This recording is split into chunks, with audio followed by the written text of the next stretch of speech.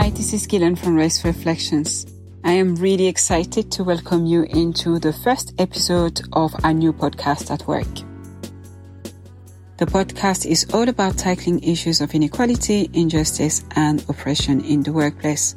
It's going to be a fortnightly space to reflect on the challenges you face. And so going forward, we'll use an open Q&A format, which means that we'll welcome your questions, your challenges, your dilemmas related to inequality, injustice, and oppression. If you would like to put to us issues to consider, then please get in touch and we'll try to feature them in the podcast. You can contact us via email using contact@racereflections.co.uk.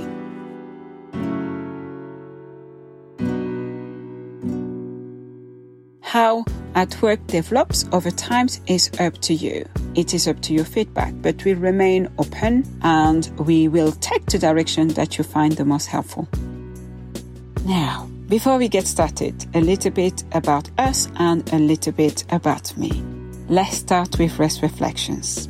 Race Reflections is a fast-growing social enterprise dedicated to tackling inequality, injustice, and oppression in society.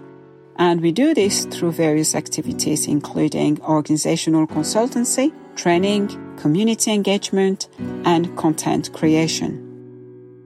As for me, I am a psychologist by background. I am also a clinician with grounding in sociology and in cultural study, but also in group analysis and in psychoanalysis. So those are the perspectives that I will bring when considering organizational functioning. Today is our first ever episode, so it is a little bit scary, but it is also very exciting at the same time. It is celebratory for more than one reason.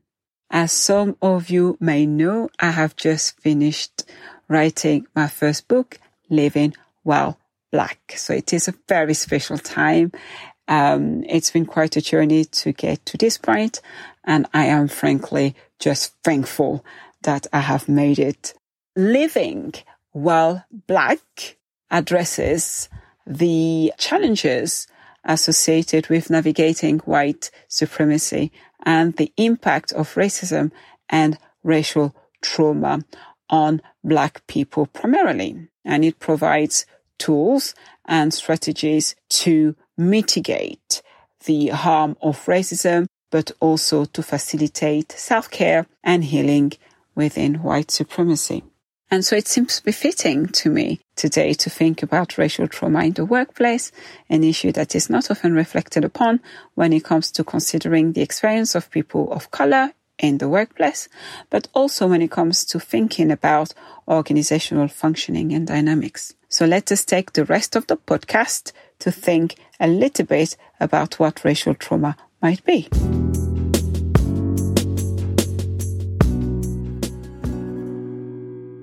Before we think about what racial trauma might be, let us think about trauma first.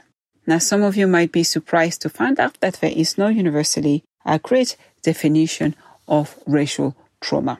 And there is no universally agreed definition of trauma.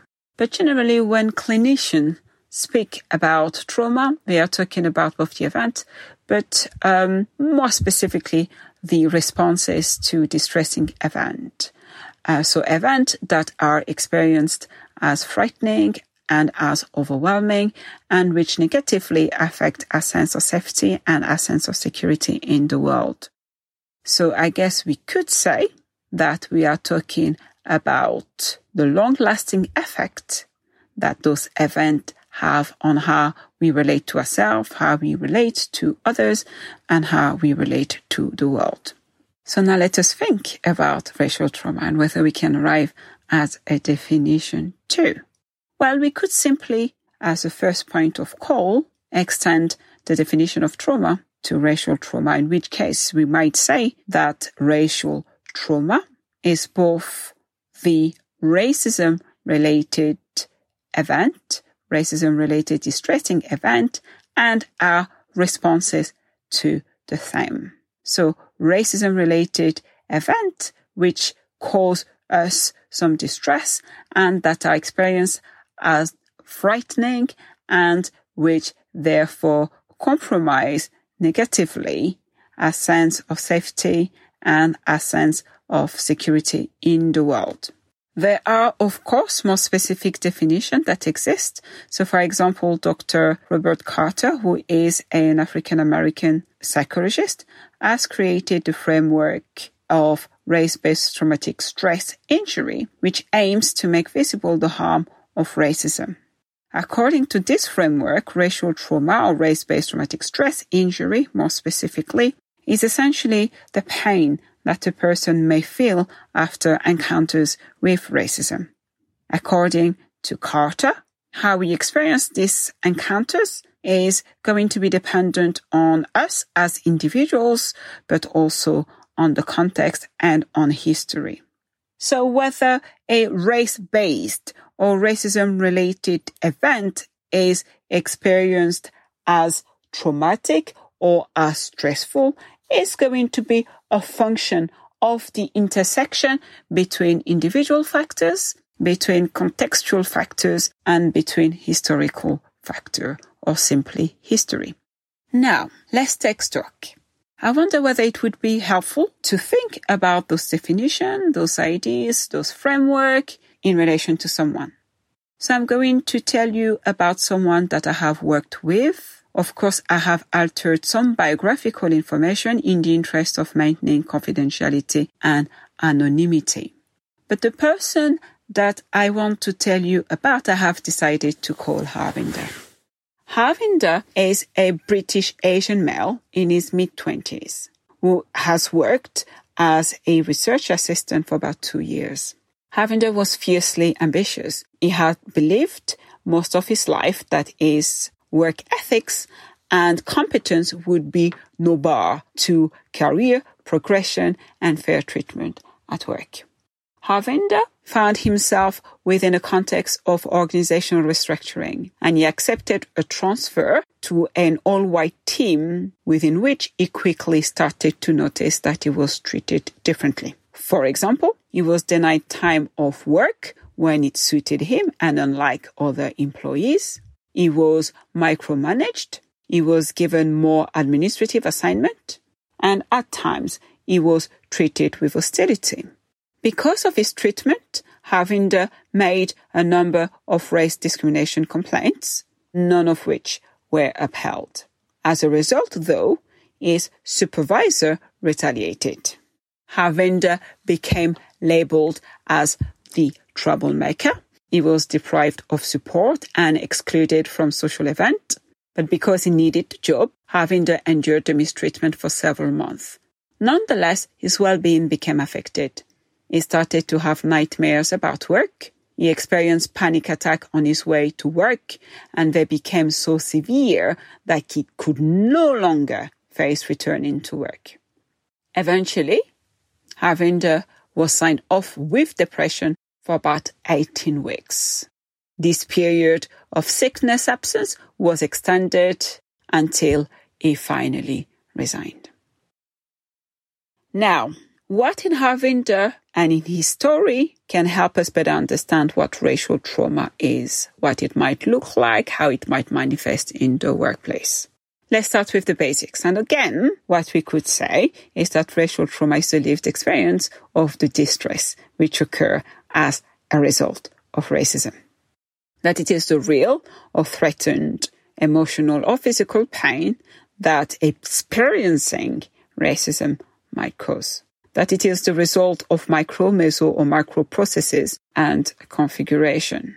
And that it can manifest in various ways, including via feelings of shame, of self-blame, of isolation, of low mood, of anxiety. Racial trauma is operational at individual and at collective level, and it is central to group identity and dynamics. And although this is not quite explicit in the story of Harvinder, racial trauma can be transmitted intergenerationally. So racial trauma is a significant issue when it comes to the well-being of employees of color. For example, it is not unusual for people who are underrepresented in their place of employment to feel that they bear the burden or the responsibility of countering negative stereotypes, to feel that they have to work 3 or 4 times harder to succeed, or to feel that they have to put on a persona, or to leave their authentic self behind to be accepted and to be safe at work. More often than not, as I often say, when a person of color manages to access a white organization, even though HR and management might have gone out of their way to increase race, quote unquote, diversity, the expectation or the normalized practice culturally is that those employees dress themselves in whiteness, so that in the end, everyone comes to think the same way, dress the same way, speak the same way, work the same way, in ways that simply reproduce whiteness, and therefore culturally exclude those the organization says it wants to include, or alternatively assimilate them into norms that echo or repeat social and historical messages and configuration around inferiority, around otherness, around trespassing. And it is this cultural context, its messages, its dynamics, its configuration that can take their toll on the well-being of employees of color. That is why it is so important to think beyond interpersonal dynamics and to consider cultural and structural issues as well in order to promote the well-being of staff of color.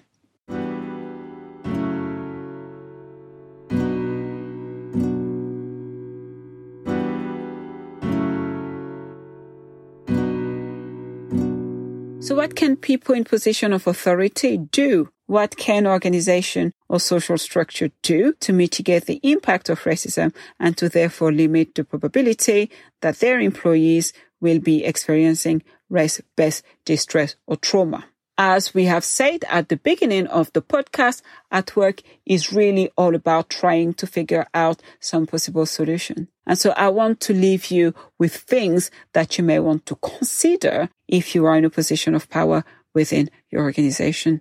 That is not to say, of course, that the intervention that follow are the only possible intervention. And right now, I focus on organizational level intervention or practices. There are, of course, individual intervention for people who are at the receiving end of racism.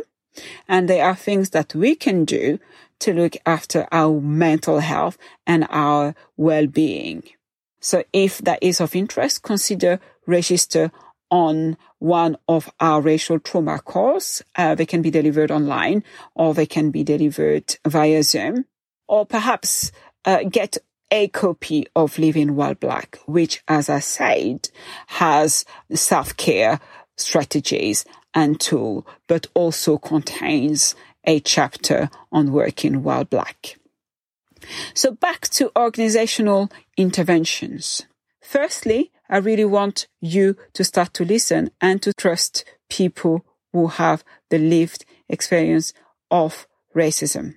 They have the expertise when it comes to recognizing racism and when it comes to recognizing race discrimination. Now, this is a basic request, but I say even today, it is still revolutionary. As we have seen in the case of Harvinder, it is extremely rare for race discrimination complaints to be upheld. They tend to be dismissed. And there are various dynamics at play. We have no time to cover them today, but if that is something that interests you, please do get in touch and tell us, and we'll be happy to reflect on them in a different podcast. Number 2, it is vital that you accept racism as the norm and that you take a critical stance to your activities and to your services. This will help avoid the kind of scapegoating that we have seen with Harvinder as he attempted to name what the organization was simply not prepared to contemplate. And as he insisted on naming the problem or the disturbance became located in him, which is a frequent dynamic within groups when it comes to naming issues of racism or discrimination. Number 3, be honest about the limitation that your positionality impose on your perspective. Where you are located socially is going to have a fundamental impact on what you can see, what you cannot see, what you can recognize, what you cannot recognize, what you can understand, what you might struggle to understand. And I know that there is a lot of pushback in relation to unconscious bias training. And I think that most of the criticism are important and valid. But what we do not want to do is for micro-level phenomena to be completely discarded when it comes to understanding how inequalities, how racism gets reproduced in the workplace. Any comprehensive anti-racism program will look at the reproduction of racism at micro level, at meso level, and at macro level. So it's important to continually seek to reflect and to develop a learning culture in relation to difference. And most importantly, in relation to your relationship with difference. Finally, as we have seen through the story of Harvinder, isolation and lack of social support are contextual risk factors when it comes to racial trauma. So some question for you, particularly in places which suffer with significant issue of representation when it comes to particular demographic. And here we are thinking primarily about race. Do your staff have access to race-based support? Are there spaces? Are there networks that exist to connect employees who might be underrepresented in the workplace? Those spaces, those structures, those networks are so important to sustain people who may be experiencing marginalization or may be struggling with being the only one. It's important for them to have space where they can share their experience, where they can draw support from peers, where they can draw inspiration, but also where they might be able to problem-solve navigational strategies. So, let us recap. We said number 1, please listen and trust. We said number 2, take a critical stance to your activities and to your services. We said number 3, be honest, be reflective around your positionality and the limitation that this imposes on your perspective.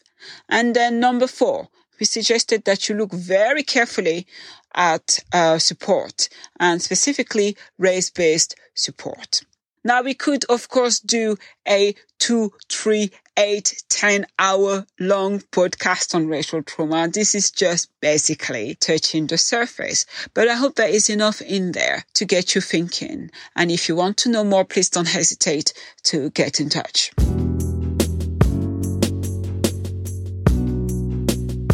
So that is probably enough as a first introduction to racial trauma at work. Please don't forget to put to us your challenges, your dilemmas, your questions, and we'll try to concentrate on them in the episodes to come. I can't believe we did it. We made it. We are closing our first ever episode. Thank you so much for listening. This has been Ghislaine from Race Reflections. Until next time, please take care.